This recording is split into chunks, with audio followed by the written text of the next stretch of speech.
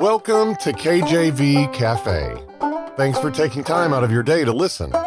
Each episode of the Cafe is dedicated to studying the Bible verse by verse from Genesis through Revelation. Your host here at the Cafe is Bible teacher Clark Covington. Looks like the coffee is hot and ready, so let's get started. Amen. Glory to God. Welcome to the program. Welcome to the Cafe. Hope you're doing well. Hope you are surviving the month, the year, whatever you want to say. Not just surviving, but thriving. Amen. So glad to have you here. We're in Genesis chapter 1. We're working our way through the whole Bible. And our verse here today is Genesis 1:13. I believe it's going to take us at least 2 episodes, maybe 3, to get through Genesis 1:13. But before we do that, I just want to look at something I've been noticing in the Psalms as I've been studying in my daily Bible study. I've noticed some mentions of stuff we've been studying, and I said, I've got to tie this in. So I'm just going to recap Genesis 1 through 12 here. In the beginning, God created the heaven and the earth was without form and void, and darkness was upon the face of the deep, and the Spirit of God moved upon the face of the waters. And God said, let there be light, and there was light. And God saw the light that it was good. And God divided the light from the darkness.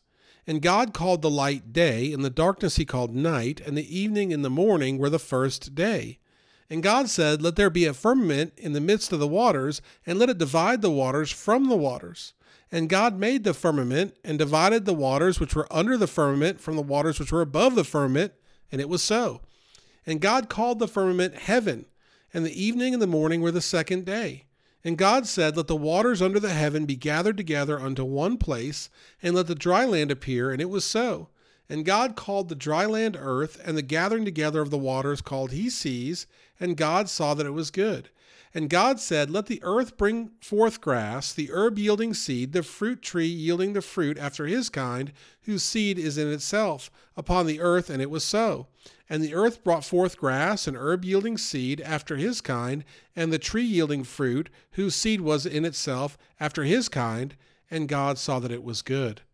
Wow. Well, that is Genesis, not just a recap. That is the full text, friend. Genesis 1 through 12. We just went ahead and read it. And here we have what we've been talking about, these episodes, these 6, 7, 8 episodes, whatever we're on here. We've been talking about a few themes. Most recently, we're talking about the idea of sowing and reaping with the seed and how God made it. He saw that it was good to have this reproductive system that was there even independent of man, that God could produce right there without needing man to do anything. And then if man wanted to get involved, they could start making a garden and so forth. God did that, amen? He did so much more than that, didn't he? He separated light from darkness. He put the sky there in between the waters. And by the way, that means he gave us rain, which is essential. God, he made the earth, the dry land, and he called it seas, and he said that that was good. And he called the sky heaven, amen? He did all of this. And as I was reading through the Psalms, I see in Psalm 134, a real short psalm, behold, bless ye the Lord, all ye servants of the Lord, which by night stand in the house of the Lord. Lift up your hands in the sanctuary and bless the Lord that made heaven and earth, bless thee out of Zion. And so here David in Psalm 134 is exhorting, he's compelling people, hey, you need to praise God because guess what? He is the one that made heaven and earth, amen?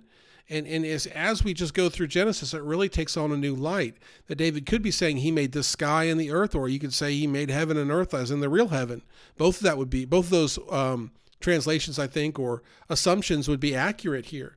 And that the Lord made heaven and earth, we are to bless him. So, one theme we're getting from Genesis 1, which we're really trying to hammer home here, is God deserves praise for his wonderful creation. Like as we read Genesis 1, sometimes we're so just like enamored by it, so struck by it that we just kind of want to keep going to see what all God did. But we need to just take a step back sometimes and just say, God, you're worthy to be praised for what you've done. Psalm 135, 6 through 7 carries on the same theme. Whatsoever the Lord pleased, that did he in heaven and in earth, in the seas, and all deep places. He causeth the vapors to ascend from the ends of the earth. He maketh lightnings for the rain. He bringeth the wind out of his treasuries. So Psalm 135, 6-7 tells us what? Again, whatsoever God pleased to do, he did it. Amen. And so again, as we look at the earth and we look at his creation, we should praise him because it pleased the Lord to make it this way. And sometimes maybe we think that everything is marred by the sin curse beyond our understanding or whatever it may be. No, things aren't perfect. Amen. But still, they're beautiful, are they not? Oh man, I mean, just you can think about it. Forget even, I usually bring up the beach or the mountains, but forget that. Just drive down the road when there's a sunset out here. I mean, man, it's absolutely gorgeous. The whole sky is orange and sometimes pink and purple. Just take a look as the birds are playing. We live kind of on an old dairy farm that got converted into houses being put up. And, sometimes I'll go for a walk. Sometimes my wife will tell me you need to go for a walk. So I'll go for a walk. And you'll see the birds out there just playing and having fun, man. God did that. It pleased God. Amen. And then, of course, all the rest of his creation, it pleased the Lord. And it's incredible, too, when we think about how much God created, how many species are in the ocean and how many animals are out there. Guess what? Scientists haven't even found them all. That's how many there are. It's incredible, God's creation. He deserves the praise. And last Psalm here, and by the way, these are in a row, 134, 135, 136, which is also, I think, pretty cool. 136, 1-9, Oh, give thanks unto the Lord, for he is good, for his mercy endureth forever. Oh, it does, doesn't it? Oh, give thanks unto the God of gods, for his mercy endureth forever. Oh, give thanks to the Lord of lords, for his mercy endureth forever. To him who alone doeth great wonders, for his mercy endureth forever. Oh, how good is God's mercy. I'm going to pick up on this psalm right when we come back from our break. You're listening to KJV Cafe. We encourage you to look us up on your favorite podcast app and subscribe to our channel on YouTube. Now let's get back to some more in-depth Bible study. So here we have 136, and we're going through 1-9. Verse 1, Oh, give thanks unto the Lord, for he is good, for his mercy endureth forever. Oh, give thanks unto the God of gods, for his mercy endureth forever. Oh, give thanks to the Lord of lords, for his mercy endureth forever. To him who alone doeth great wonders, for his mercy endureth forever. To him that by wisdom made the heavens, for his mercy endureth forever. And of course, the Psalms were meant to sing. So if it seems like it was a song, it was, or it is. To him by wisdom made the heavens. So as we read Genesis 1, we realize it's God's wisdom that made things this way. To him that stretched out the earth above the waters, for his mercy endureth forever. And that's verse 6 of Psalm 136. And guess what? 6, number of man. But get this. He stretched out. That funny word that I'm sure I'm not pronouncing very well, firmament, okay, firmament. That means like stretched out expanse, like pulling something out, right? And we have that here in Psalm 136. To him that stretched out the earth above the waters, amen, for his mercy endureth forever. And that's dealing with the dry land that we just read about in Genesis 1. To him that made great lights, for his mercy endureth forever. That's God, amen. The sun, God made that. The stars, God made those. The moon, God made that. Verse 8, the sun to rule by day, for his mercy endureth forever. The moon and stars to rule by night, for his mercy endureth forever. So here in the first 9 verses of Psalm 136, we have this urging to praise God, to give thanks unto God, right? In the first 3 verses. And then the next, we have this rundown of what these great wonders that God has done, making the heavens, stretching out the earth, giving us great lights. We're told, hey, you know what? Give thanks to God. And then we're told this is what he's done. And all along, all 9 verses, it's telling us for his mercy endureth forever. So another way that we can praise God and connect this idea of God's creation to something praiseworthy is looking at it in the light of his mercy. And so by his mercy, thank God he gave us moonlight so it's not too dark, right? Thank God he gave us the day, the sunlight. Amen.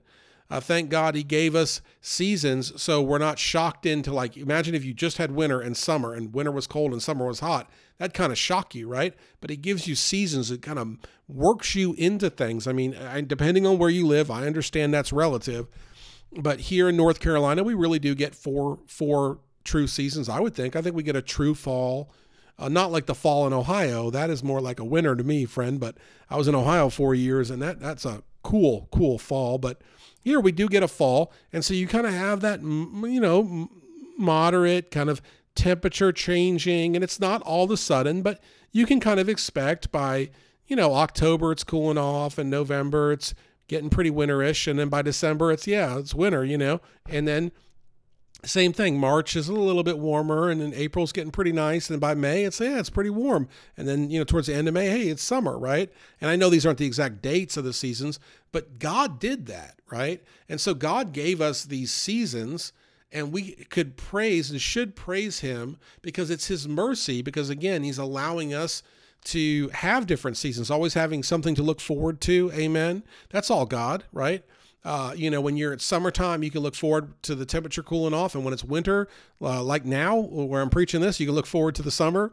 And I know some people may be listening to this in a hot temperature place year round. I used to live in one, and God bless you. You're blessed. Trust me, you're blessed. The winter stuff to me is a little overrated, but either way, God is just so good, because in the warm weather place, you can thank God for that. You can thank God for all that he's doing, allowing you to be able to grow vegetables year round and so forth.